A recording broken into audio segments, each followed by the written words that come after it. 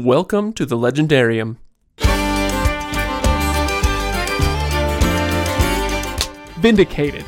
I love this woman. Everything about her. She's wonderful. She's and a great character. Oh, she's fantastic. And so I felt very warm and fuzzy that I had picked the right favorite character, and anybody else who picked somebody else is obviously wrong.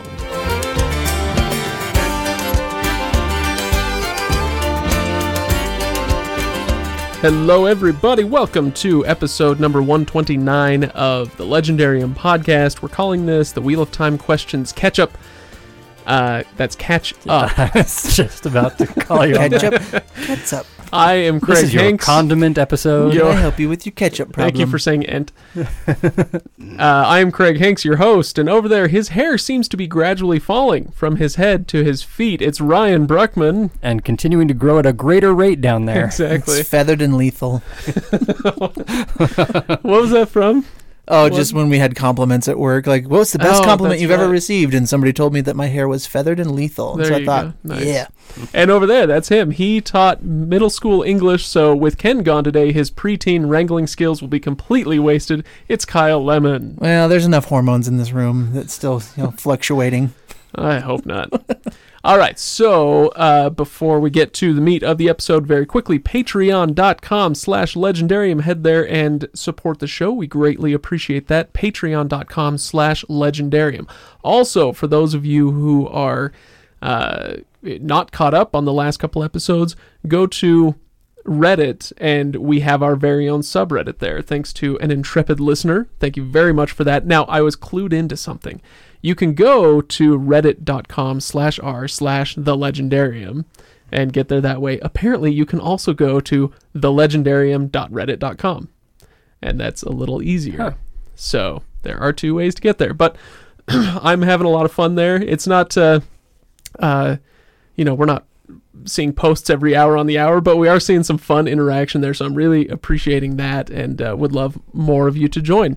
Facebook.com/thelegendarium. Check us out there and interact there. You can also go to Twitter, @legendariumpod is our handle. I've been told that I'm very slow getting back to people. Frankly, I don't care because I hate Twitter. I hate it. I hate it so much. I'll use it because I understand, like, that's a way that people communicate sometimes, and so I'll use it, but Twitter is the modern day Reader's Digest at least for me. It's what you read on the toilet.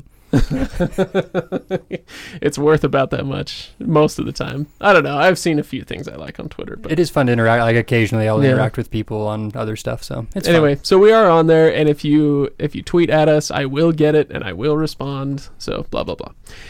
All right, so today, what are we doing? Like I said, we're catching up on the Wheel of Time before we dive into Book 6. So this discussion will cover all of Books 1 through 5. Spoiler alert, everybody. And we've all read at least some of Book 6, and so we'll try not to dig into that, but it's possible that one of us may spoil the first 5 chapters of Book 6 just because it's kind of on our minds. Anyway, there are a lot of quotes and questions and Reddit stuff that gets suggested that we don't quite get to on the podcast. And so we'll try to address a few of those today. We still won't get to all of them, but sorry about that. Anyway, let's get started. I don't know. What do you guys want to talk about first? Kyle, you are our Wheel of Time master, our maestro. So why don't you kick us off? What do you want to talk about first in our catch-up episode? Well, we definitely received a lot of, oh my gosh, I can't believe you didn't talk about this thing.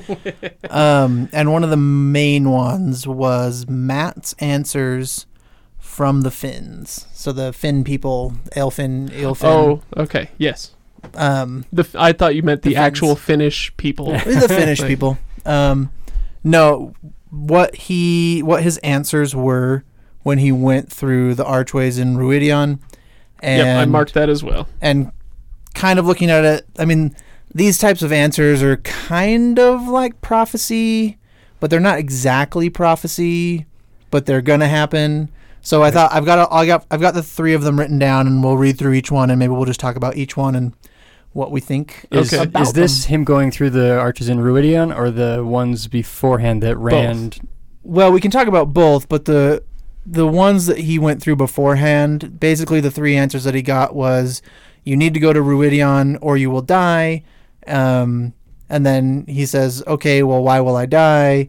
And they said something about, like, I can't remember exactly what it was. He would die because he will have sidestepped fate and would be killed by those who do not want that fate fulfilled. Yeah. And so basically the answers that he got in the first one was go to Ruidion or you will die. And the 3 of them were pretty much the same thing. Sorry, I'm totally derailing this, but was that when he also found out about the Daughter of the Nine Moons? No, that's the next one. That's the next one. Okay. That's the first one on the list of the 3 questions that he got, right. Or the 3 answers that he got. So the first answer is to marry the Daughter of the Nine Moons.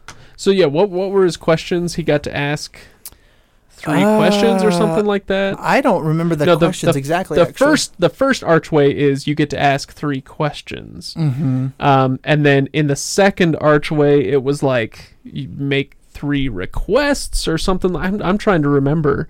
Remember, this has been my first time, or I guess second time. If you count. I probably should have been a little bit more prepared with the actual question that he asked because I just have the answers because the answers are what's important really. So he's going to marry what he needs to do, and the first one is to marry the Daughter of the Nine Moons. And so my question for the podcast would be, who is the Daughter of the Nine Moons? Do we have any speculation on that? And what do we think that means for Matt? Because Matt doesn't seem like the marrying type. I believe it or not, okay, so I'm not very smart, and we understand this, and we roll with it. It's accepted. But I actually remembered that phrase because it's uttered in book 2, if I'm not terribly mistaken. Really? And I'm pretty sure it's in book 2, and it's got to do with the Shan-Chan. Yes, you're nodding your head. Yes. I don't want to spoil. I mean, we probably should have spoiler alerted that. Yeah. I'll bleep it out. Well, no, you're fine. You said it was in book 2 that it was mentioned. Like, yeah, but like I don't know. I guess. Are we confirming then that it's a Shan-Chan deal? Well, I mean, all I know is that it has to do with the Shan-Chan, so he's going to marry a Shan-Chan. And anytime you have a title like that, the Daughter of the Nine Moons, it's got to be some sort of lord or something. I kind of remember. I think I started to remember this in when Rand fights the Blade Master. Is that the area this happened in? I mean, the Battle of Falmouth? It's somewhere in the Shan-Chan chapters. I don't remember perfectly well. I just remember coming across... when we got to that bit in book 4, I was like, oh, wait. I remember that from book 2. The Daughter miraculously. I have no business remembering something like that. But however, I did want to bring up a similar title, which could be intriguing.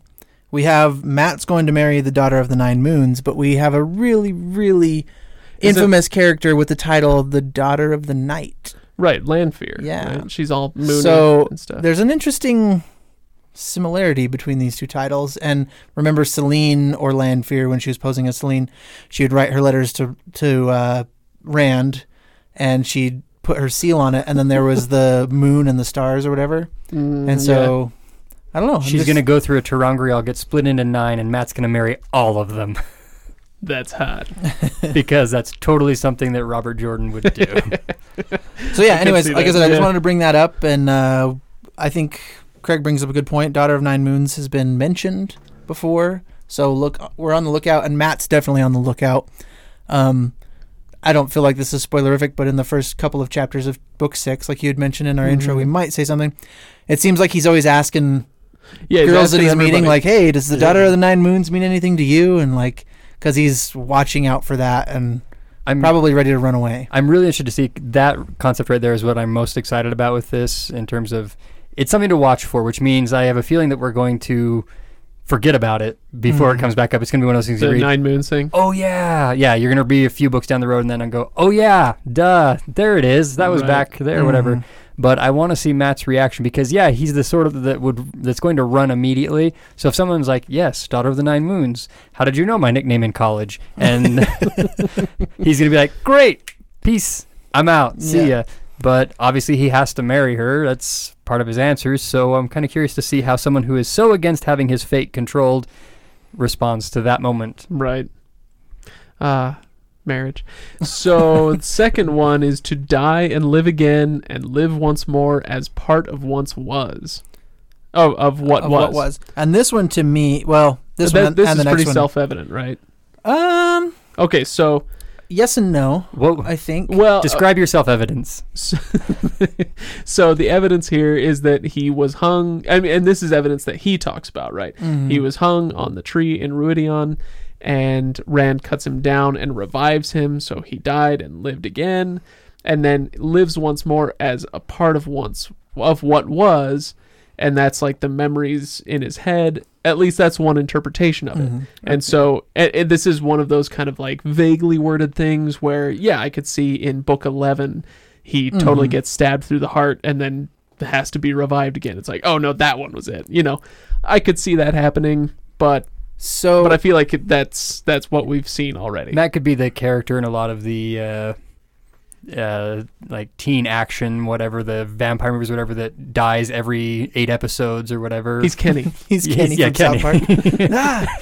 I think you hit the nail on the head as far as like live once more as part of what was. He has all these memories from what was, and he's going through and trying to figure out what to do with those. But my question would be the to die and live again part.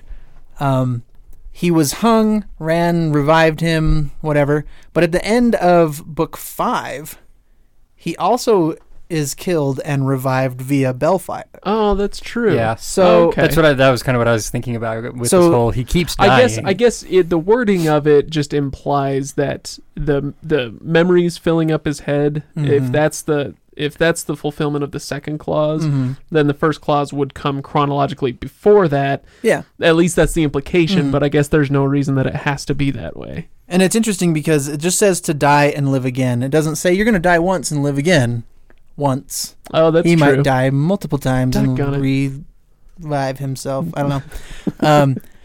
You're so good at words. I know. Whatever. My big question with this that's along this route here is actually going back to the question or the answer that he got from the previous group, because they actually say that you will be killed, and you will be killed by those who do not want that fate fulfilled. Talking about I'm assuming his role in the pattern. So, being that he was hung, if we assume that that's his death, so right. Are these groups that he asked these questions to the second time, do they not want to see the light prevail? Or are they the group that wants to keep Matt from being able to fulfill his mission? Yeah. Or is it just the Forsaken later on obviously doesn't want him to fulfill, so he gets killed that way? Or is it just anybody who doesn't want him to finish just going to kill him? That's just how it works. It's a good question, and it makes me think like, so what is that? The Aelfin and the Eelfin? Yeah, the fins. The fins. The sushis. Sure, yeah. Snakes and foxes. Yeah, there you go. Board game. It makes me wonder, are they more important than they seem? So as of now, up through book 5, these were characters just in one book. They were only in book 4, and they existed to deliver information and some objects for Matt in his case, and that's it. Well, and also Moraine and Rand also went through those Terangrial. Both of them? Moraine and Rand. Yeah. Went through both sets? I don't think they went through both sets, but we know that they went through the first set. Right, for sure. Right. And that's one of them. I don't remember if it's the Aelfin or the Eelfin, but they were there. Right, and the one in Tyr. They went through the one in Tyr. Anyway, but I guess I'm just wondering, like, at this point, it just seems like they're there to deliver information, but are they going to be a big deal later on? I don't know. I think I'd like for them to be. I kind of hate to see something so interesting and vivid just be used as a red herring or an information delivery system. I think for the second question as well, because Matt has obviously died multiple times and been revived multiple times. Right. But we need to remember Matt's character is important not only because he's Taviran and now that he has all these memories of generals and can be this super awesome, battle commander. The dude blew the Horn of Valir in book 2. Oh, that's right. Gosh, I did forget that. I'll be darned. So what does this mean for him? He's died now. So is he still connected to the Horn of Valir? Is the Horn of Ilir now up for Wait, grabs? what? Doggone it. You're killing me here. I'm just saying, he's dead. No, you're right. I guess I just hadn't even considered that. This is one of those I'm wondering, like, is this a leading question? Like, you want us to think about it because we're going to find something like that? Or am I throwing you off? Probably both. Liar. No, but that's the question, is the Horn of Ilir is tied to the person who blows it, and they say that, anybody else that were to blow the Horn of Ilir after Matt, it doesn't work for them. It just is a normal horn. He's the only one that can call the heroes back from the dead. But he's now died and come back twice. Does that short circuit it? Yeah, does that short circuit it, or is because he's still alive and kicking in the pattern, and one of his deaths was Balefire, so does that undo it? Does you know what I mean? So is he still connected to the Horn of Ilir or not? And if he is, then he's got to stick around obviously until the last battle because he's very, very important. And if he's not, then we've got Great Hunt all over again, where if anybody gets their hands on it, to it. Yeah. The light side could be in trouble. The Great Hunt 2. Which it is in, I think it's personal. It's in the basement of Tarvalin, I think is where it is. Supposedly, as far as we know. That's as far as we know from the last we've seen. But that's number 2 answer, where he dies and lives again, has bigger implications than he just dies and lives again and gets his memories, I think. So well, let's do the last one.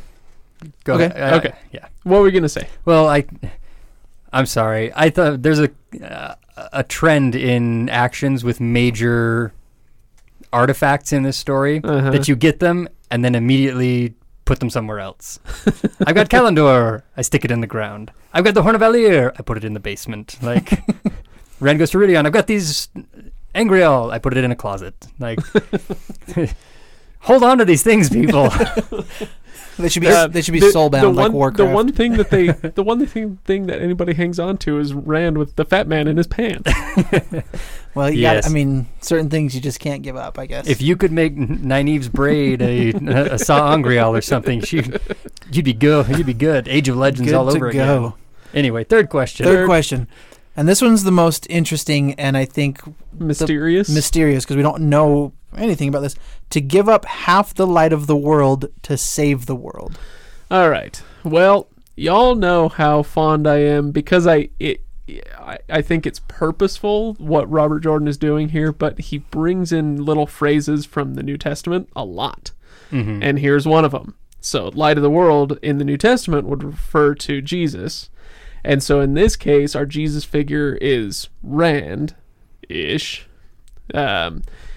Anyway, and so it makes me wonder if it's tied to Rand somehow. Probably not. The second part of that is to save the world. And who's the biggest number 1 player in the Save the World campaign? That would be Rand. Right. I don't know. Ryan, what do you think? So I have a little insight on this. Oh, no. And I don't want to spoil it, but there's some artwork that I think has given me the answer to this. Oh, no. Later in the series. This is one of those few times, like most of the time I love cover artwork. Uh-huh. I know you have complained in the past that cover artwork can reveal story points later on, and I think this is one of them. If you look at late enough in the book, or late enough in the series, in the old artwork, that there's a visual cue that like, oh, I get what that means. And I saw the artwork, read that and went, I think I know what they're talking about here. I could be wrong. So everybody don't look at the artwork. That is if you don't want look to be spoiled. Just use the ebook artwork. There's nothing there, but that is, as you say, that's a kind of a pet peeve. Even just putting characters on the cover. So if you're reading Eye of the World, and then you look at so you're halfway through Eye of the World, and you just met Loyal. Then you look at the cover of The Great Hunt, and there's Loyal on the cover. You're like, oh, well, I know that guy survives. That sort of thing. I also think it would be interesting to dissect it, the language. I mean, you brought up the idea of the light of the world New Testament style, but what if we take it as a literal meaning and the light of the world? So what are the lights that light up the world? You have the sun, you have the moon. If you have half of that, you could give up half of one of those lights. He's going to give up half of his wife. He's going to find the daughter of the 9 moons. The daughter of the 9 moons. Right. Could it be that? I mean, you could connect those dots fairly easily if you're going more literal, because a lot of times Jordan goes metaphorical and like whatever. I'm sure I don't know what you mean. And maybe he's just trolling us, and he's going to go in a literal sense this time. I think you're trolling us. Probably. There's no way it's literal. It can't be literal. I don't know. Yeah, we'll see. Cool. Anything else? Not regarding those, but I do think that we have somewhat shortchanged Matt as a whole, like through the podcast, and so maybe we can talk about him a little more. And one thing that has been bothering me through book 4 is, so there's this blossoming of the generals in his head, and through book 5? 5 is what I meant. And this was actually, it echoes something of a complaint that I had, I think, in book 2, our book 2 discussions, which is that we don't know Matt. Mm-hmm. So there's this character named Matt Cawthon, and everybody loves him, and I get why. Like, his chapters are fun chapters, and they're interesting, and lots of gambling, and ladies, and all that stuff. So I get it, but at the same time, like, yeah, there's this guy named Matt, but he's somewhat unknowable because of the way that Robert Jordan has portrayed him, because at no time, especially as the books progress and the other memories in his head start to really take hold, at no time are you able to say, oh, well, that's vintage Matt. Mm-hmm. You don't know. It could be one of these other personalities kind of coming through a little bit. And so it's hard for me at any point to say, oh, Matt is my favorite character. Or even approaching that. Like I said, I love reading his chapters, and they're a lot of fun, and they're very interesting, but him as a character, he's too unknowable for me to really love him as much as I love some of the other characters. Does that make any sense?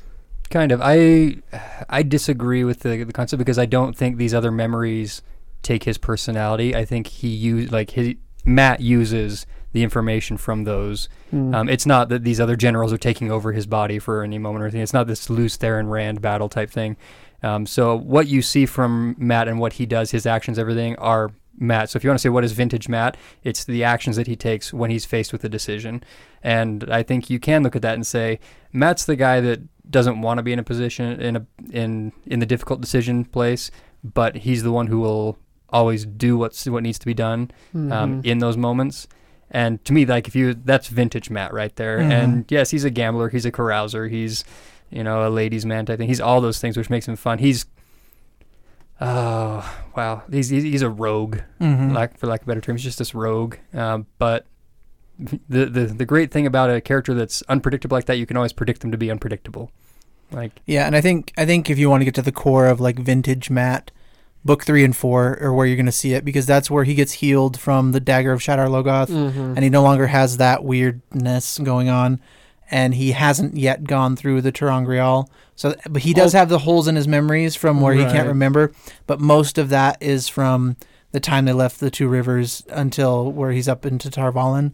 And so that's where you're going to see Matt when you get Matt point of view. But the other huge indicator of like who Matt is as a person is the way that the other 2 rivers folk talk about him, and like the way that Nynaeve and Rand and Perrin interact with him.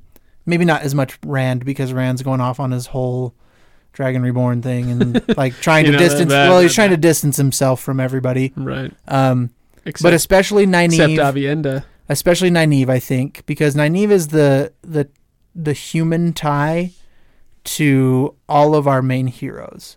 Her goal from the start has always been to protect them, and for what she knew them as in the 2 rivers and things like that. And so especially Nynaeve's view, and she obviously was the wisdom, and she thinks that Matt's a troublemaker or whatever. But to Ryan's point, vintage Matt is the guy that keeps his word. He cares about people on a personal level, but he doesn't care about the bigger picture of like, he doesn't necessarily want fame and glory. He wants to gamble, and he wants to dance with women in taverns and do his thing, and he doesn't want people to tell him what to do. He wants a carefree life. Right. And this is one of those, as you're reading ahead, if you want to see a great idea of who Matt is, watch his interactions with a character that's coming up called Alvar. Like, that's a really good way to get to know who Matt is. Okay. All right. So you guys want a voicemail question? Yeah. Yeah, All let's right. do it. All right. Here we go. I'm hoping this won't be too loud. Hey guys, AU from Sydney, Australia here again. I'd like to know from you, which character do you think has turned out the least like how you expected they were going to turn out? All right. So, first of all, thank you very much, AU. If you would like to ask a question of us, just go to our website, thelegendariumpodcast.com. You can ask a question there using the voicemail button at the bottom of any page. Anyway, so he wants to know which character has turned out least like we thought they would. My answer might be Swan Sanche. Okay. Yeah, when you meet her, okay, so you get this image in your head when you read somebody and they're saying what they do, and Swan always seemed to me like the ageless face Aes Sedai version of Imelda Staunton, who plays Professor Umbridge in Harry Potter 5. Oh, okay. So she's just like, she's really like, she's short and she's fiery and she gets her way. And anyway, so obviously it's not a great comparison, but I'm just going with the look of her. What does she look like in my head? And then suddenly she is stilled and working for Gareth Bryn in what's that place called? Salidar. And so she's stilled and she loses her Aes Sedai agelessness and she basically turns into a little girl again. She's like in her early 20s or something like that, and is supposed to be like pretty hot, and Gareth Bryn's got the pretty hots for her. You're having a hard time dealing with the idea of Umbridge all of a sudden like letting her hair out and being hot. Right. Right. She takes off her glasses and it's like, oh, I do want to take you to the prom. So yeah, she turned out really different, and just like, I guess, I don't know, seeing her out on the road has given her a really different flavor from when she was in her office. I don't know how to explain it much better than that. I feel like I had most of the characters pretty well pegged, from like books 1 and 2. I guess you might say maybe Massima, but we don't really see a whole lot of him, and so I don't care too much. But he definitely turned out different than I thought. But okay, so your guys' answer. Go, Ryan. Well, he can't be here tonight, but I'm gonna go ahead and let Ken have a word here. Oh, since that's he right. sent us what his answer was to this. Okay. He had a little, I guess you sent it to him. His was Egwene. Egwene has turned out much different and better than I thought she would. At first, she seemed weak despite being told how strong she was, and it felt like her sole purpose was to tut-tut Rand and the boys, and I openly hoped for her swift and early demise. Now, with her adventures in Teleron Riod and her study under the Aiel Wise Ones, she's actually grown into one of my favorite characters and one who I think will actually do great things.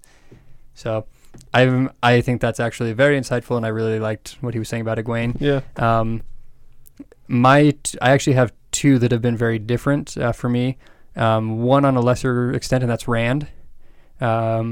Most of the time when I read a story about this chosen one type character or whatever, they are pretty much, for the most part, dragging their feet to their destiny, which Rand does until the Dragon Reborn. He takes Kalimdor, and then basically he is now all of a sudden like, okay, if I'm the Dragon Reborn, then I'm going to be the Dragon Reborn, and I'm going to own this the whole way, like from here on out. Right. Yeah, that's a good point. I hadn't thought of it that way. Yeah, so I appreciated that. And I have to admit, the other character that has not turned out how I thought they would, Nynaeve, she just begins to frustrate me more and more and more. Oh, really? Yeah. I really liked her at the beginning, the woman from home, the protector, that anchor back there, a voice of reason. But she has slowly forgotten what made her great in that way and has shifted to becoming something else, which I'm hoping will kind of reverse itself, or that the course will correct. But in her frustrations with, she can't get Egwene to listen to her anymore, dealing with Elaine, everything, she's been rendered powerless, and as a character, she's not responding to it very well. And I would expect someone who was such a great character earlier on to have responded better to this. She's just petulant now, and I want her to get back to being I'm a powerful, strong woman who can deal with something that frustrates me. Right. I totally get what you're saying, and I don't want to poo-poo that at all. I quite like Nynaeve. I continue to like Nynaeve, and one of the reasons that I like her is because in a story where power comes easily to everybody who matters, she is one who has to struggle.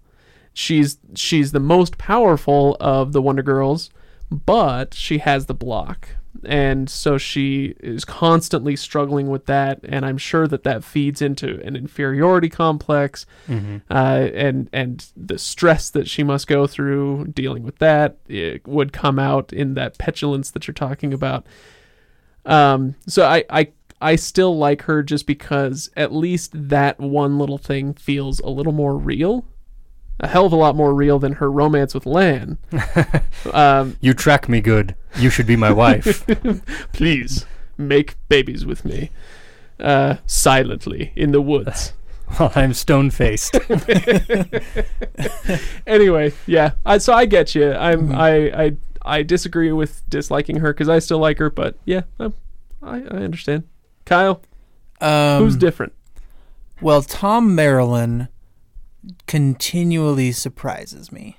And so when we first meet him, he's just this gleeman, just whatever, doing his, playing music and doing tricks and telling stories, and his character just gets deeper and deeper and deeper. And it's just like, it blows my mind when you find out that Tom, used to be Queen Morghase's lover. He is the master of this game of houses. He can manipulate politics. By the way, none of us is qualified to say the word lover ever. Lover. Just so you know. Anyway, go on. Yeah, he's just so adept at so many things, and it just never ceases to amaze me. And like I said, during this read-through, it finally dawned on me that Tom was the reason that the king in Kyrian is dead. And I was like, oh, I didn't get that the first six times that I read through that. And just one of those things that I picked up on. And the more time we spend with Tom, and whether it's his point of view or when you get, either Elaine or Nynaeve or whomever, he just always surprises me with how awesome he is. Yeah, and then I was thinking of another minor character, but I can't remember. I lost it when we were discussing Nynaeve, so okay. Yeah. All right. Well, I've got a couple other things that I wanted to talk about, but Ryan, I know that we might lose you in a few minutes because you've got somewhere to be, somewhere more important than the Legendarium podcast. I don't know, but anyway, is there anything else that you wanted to bring up in the next few minutes? I just wanted to do a little recap and see if maybe you guys are processing some things the same way that I am. I've started to notice a bit of a trend, which makes sense in a book series. I'm not saying this is a wrong thing or right thing or anything, but there are major events that are occurring usually at the end of the books, right? And the further I read, only at the end of the books. And the further that I read into the series, the harder it is getting for me to remember the in-between major moments there. Yeah. So I'm trying to think. I want to know what for you guys have been the most pivotal moments. The most pivotal moments up to this point in terms of question. The story. Up to book 5. Stuff that sticks with me most would be pulling Kalendor from the stone. Gosh. I think that's a huge one. I think Ruidion. revealing the Aiel history to all of the Aiel is huge and crazy. And then also I think Rand capturing Asmodean was one of the big things for me, because that really helps Rand just turn on his ability with the power even more, and so he just leaps and bounds ahead of what he was just fumbling around by himself. That's a huge one for me. It's funny. It happens concurrently at the end of book 4, right? He captures Asmodean at the end of book 4 at the same time that Nynaeve defeats Mogideon.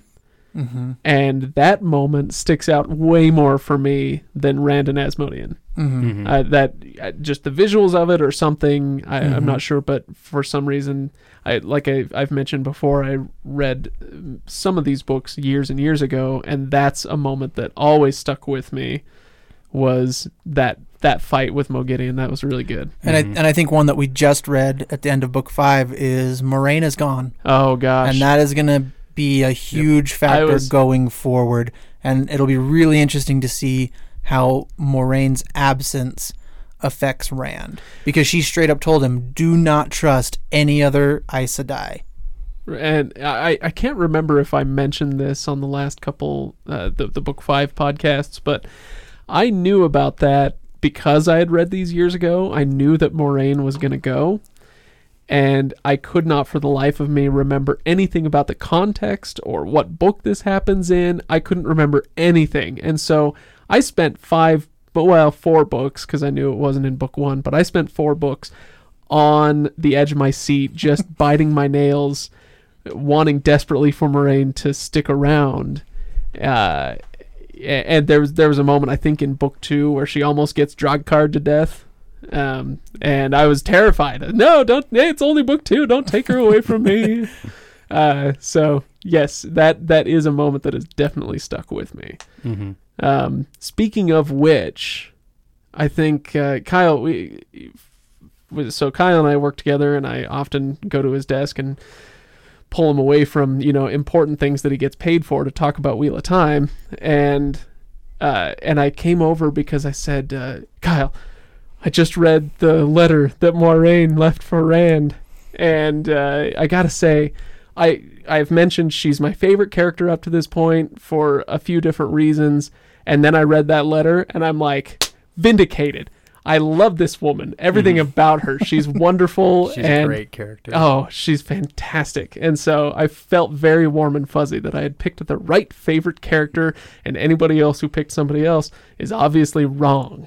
Horribly, horribly wrong. I would easily put her in the top 5, probably the top 3 characters in the series for me as well. Yeah, I really like her. Okay, anything else you wanted to talk about, Ryan? No, that's you good. What are your pivotal moments? Because we discussed ours, but what do you feel? So up to this point, I mean, the blowing of the Horn of Valir, I think, is a very pivotal moment. I'm struggling with this word. Pivotal moment. The drawing of Kalendor, I think, is a big one, and I actually think Rand using Balefire, I think, is a very big deal. Yeah. It's not really a major, a moment in the story, but I think his use of it is something that's going to have a lot of ramifications. It's a memorable thing. I mean, the way that Robert Jordan writes Balefire, he does it very vividly. And so those moments stick out. He doesn't tell you exactly what it was, but in book 2 was it or book 3 when Moiraine uses it on the Darkhounds, that moment sticks out. Yeah, because of how well he describes this white bar of light that basically evaporates whatever it touches. It's really cool. Kind of a similar thing with Kalendor. I think we've all said oh yeah, that was a great moment, and part of it is because when Rand picks up Kalendor and Jordan is writing about what it feels like to hold this thing in his hand, it's really well written stuff. And so that sticks out. It's not he can write about the freaking circus and make it the most boring thing you've ever been to in your life. But then he gets to those moments, the Balefire, the Kalendor, whatever, the Ruidion chapters, where he writes them so well that you can't help but remember long after you've put the book down. Amen. All right. So what else we got? Kyle, do you have any more? Yeah, we can go through a couple of rapid fire questions if we want to. Let's do it. Favorite character after 5 books? Craig is Moiraine. Yeah. Probably. It's either Rand or Matt. I will bounce between the two of those through this entire series, most likely, between those two. Yeah, I think for me it's Rand. I don't necessarily like Rand's personality better than anybody else. I think Matt's probably my favorite character in terms of personality and just fun to read. but Rand's psychology just fascinates me. Yeah, It's And fun so, to be in there. Yeah, and so he's definitely my favorite character. Next rapid fire question. Man, you both you have uncontrolled bees going We're on. just rapid terrible. fiber question. Rapid fiber. I bought the This was a cool bracelet. question from our Reddit. Okay. From the WoT Reddit. What do we think about the names of the books? Oh yes, So we can go through the first 5 books really quick and just like The first few were super easy. The Eye of the World is named after the Eye of the World. The Great Mm-hmm. Hunt is named after the Great Hunt, and the Dragon Reborn is named after the Dragon Reborn. Now, books 4 and 5 are a little different. The Shadow Rising is pretty apparent. It's about, well, this is when the Forsaken are all up ons, I believe is what we is your phrase. Yes. Which you've explained it to me many times, and I just don't care to remember, apparently. They're just all up ons. There. So anyway, so the Forsaken are kind of like really That's the first casting their webs. You start to get more Forsaken or Dark Friend points of view and seeing what's going on behind the scenes with the Team Shadow. Right. Oh man, that's an awesome name. I want to be on that team. Can I just, this is from being a few books ahead too, can I just say that for a book, for being The Shadow Rising, I haven't seen a Trolloc in a long time. That's, Yeah. I mean, we're getting a lot more Dark Friend stuff, we're getting a lot more of the Black Aja, we're getting a lot more of those things as we go along, but I'm sitting here going, I haven't seen a Murdral other than one. What's that guy's name? Shadar Haran. Shidar Haran. Yes. Something like Okay. Yeah, I've seen him, but I haven't seen a Trolloc. I haven't seen anything real like that. I was gonna say, I think the last Trolloc, like real Trolloc horde or raid or whatever we saw, was it in the beginning of the Shadow Rising when they swarm the Stone of And Tyr? it's very short and very Yeah. quick. Like, they attack, and then the other Trolloc kills the one Trolloc, and you're like, oh, wow, we've got factions inside the dark groups here. And then all of a sudden, poof. Which part of that I think can be Gone. contributed to, we talked about this a little bit with Elida in one of our episodes, is that we now have antagonists that aren't necessarily Dark Friends as well. Mm-hmm. And so there is, the Shido, Aiel that they're going after for a while, and that's kind of some of the antagonistic portions of the book, and I don't know. But it's a pretty good point. Like, some of these terrible, like go-to baddies, the Trollocs and the Murdral, they start to phase out a little bit. They're all going back to summer camp to get ready for the great invasion, is what I'm telling myself. They're all Right. just getting together, like, all right, we're So- going to go soon. Just But wait. then we go to the Fires of Heaven, and I'm totally lost. I have no idea why that's named what it is. Anybody have any light to shed on the Fires of Heaven? The only thing that I can think of is the battle that they have, where there's all kinds of channeling going on with Rand and Egwene and Avienda when they're up on the like scaffolding or whatever it is, and they're like raining down hellfire on people. Right. Pretty much every title has referred to a moment at the end of the book. Like the Oh, Eye of the yeah. World when they find Okay. that, the Great Hunt when they get the horn and they blow it at Falma. The Dragon Reborn is officially declared after he pulls Kalendor. Right. The Shadow Rising could also, I think it could also refer to what, I don't remember what the Aiel referred to it as, but that darkness inside of them, and when they find out what's going on. The bleakness. The bleakness. Mhm. It could also refer to that because that's kind of a big moment at the end of that one there. And then Fires of Heaven. I also can't also really pin that one wonder- down.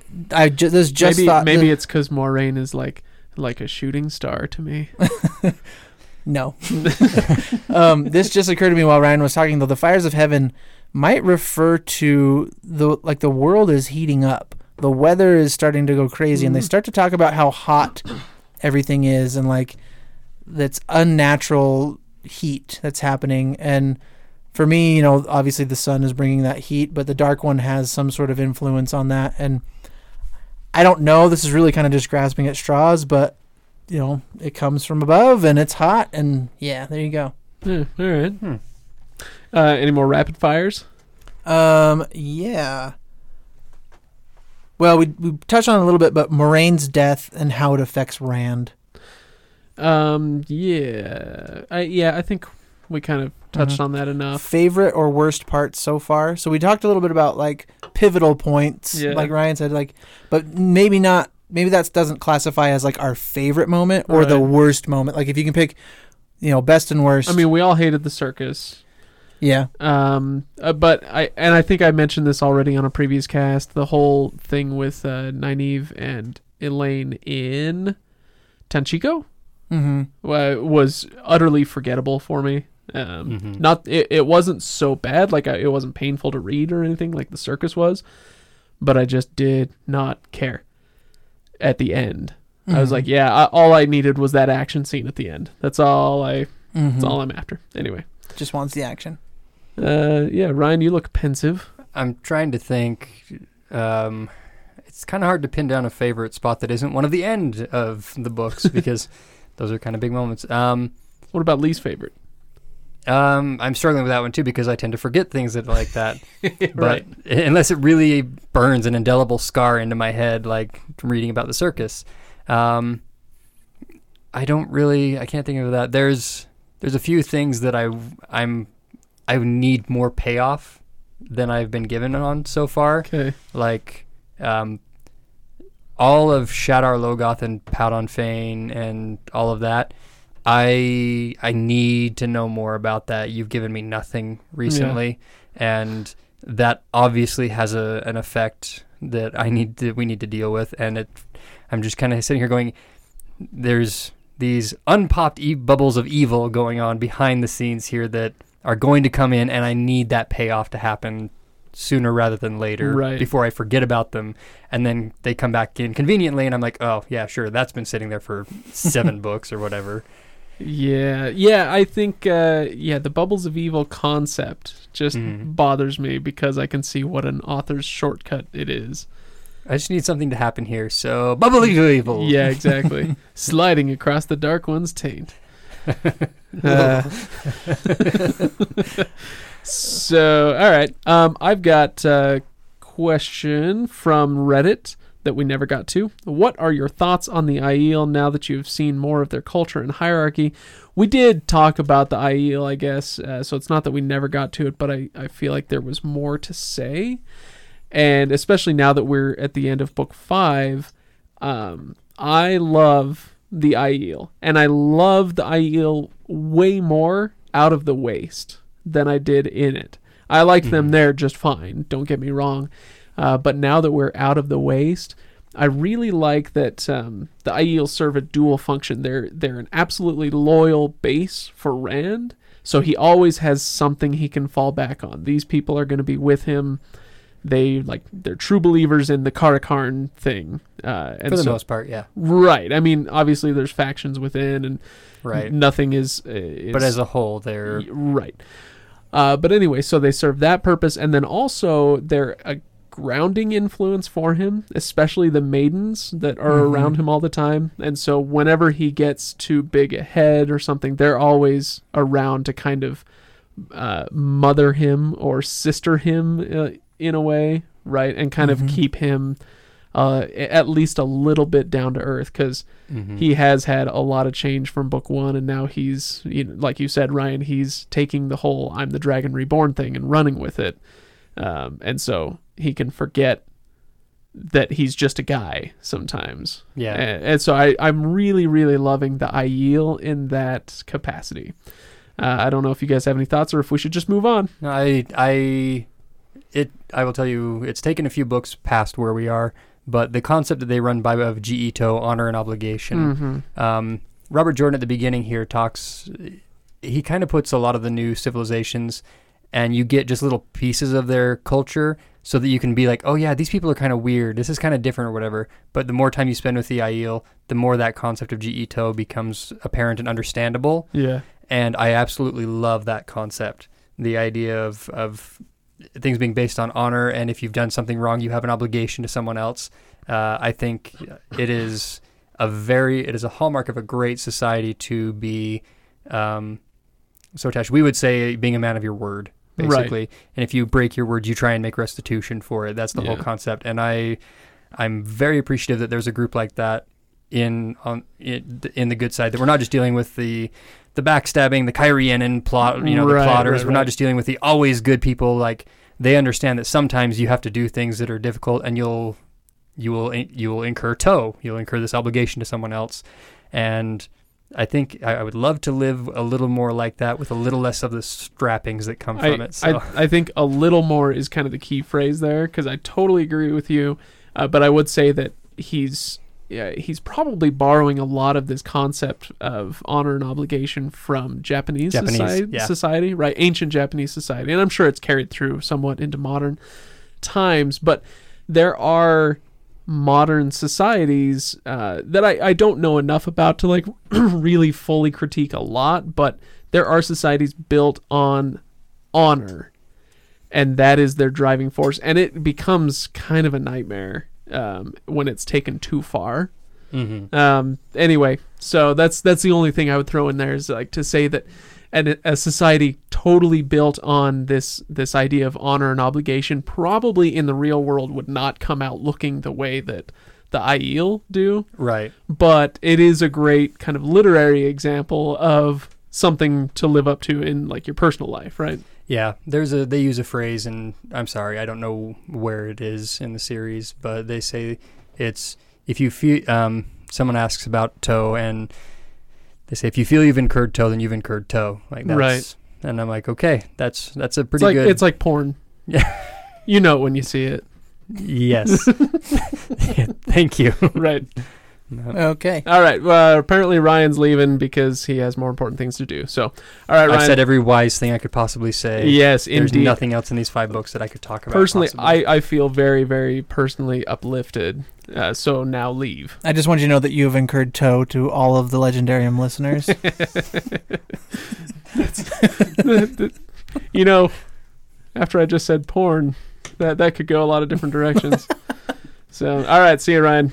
Okay, Kyle. So we're gonna keep going and talk. Let me hit something on the IO really quick before we jump off that. Okay, go ahead. One thing that I think is really cool about the IEL, and I feel like it needs to be used more, is they are a completely separate society or people than anything in, on the other side of the Dragon Wall, and they will ask Rand, or not even necessarily ask Rand, but they'll look at customs and things that the peoples are trying to do, and they have the ability to be like, why are you doing this thing that way?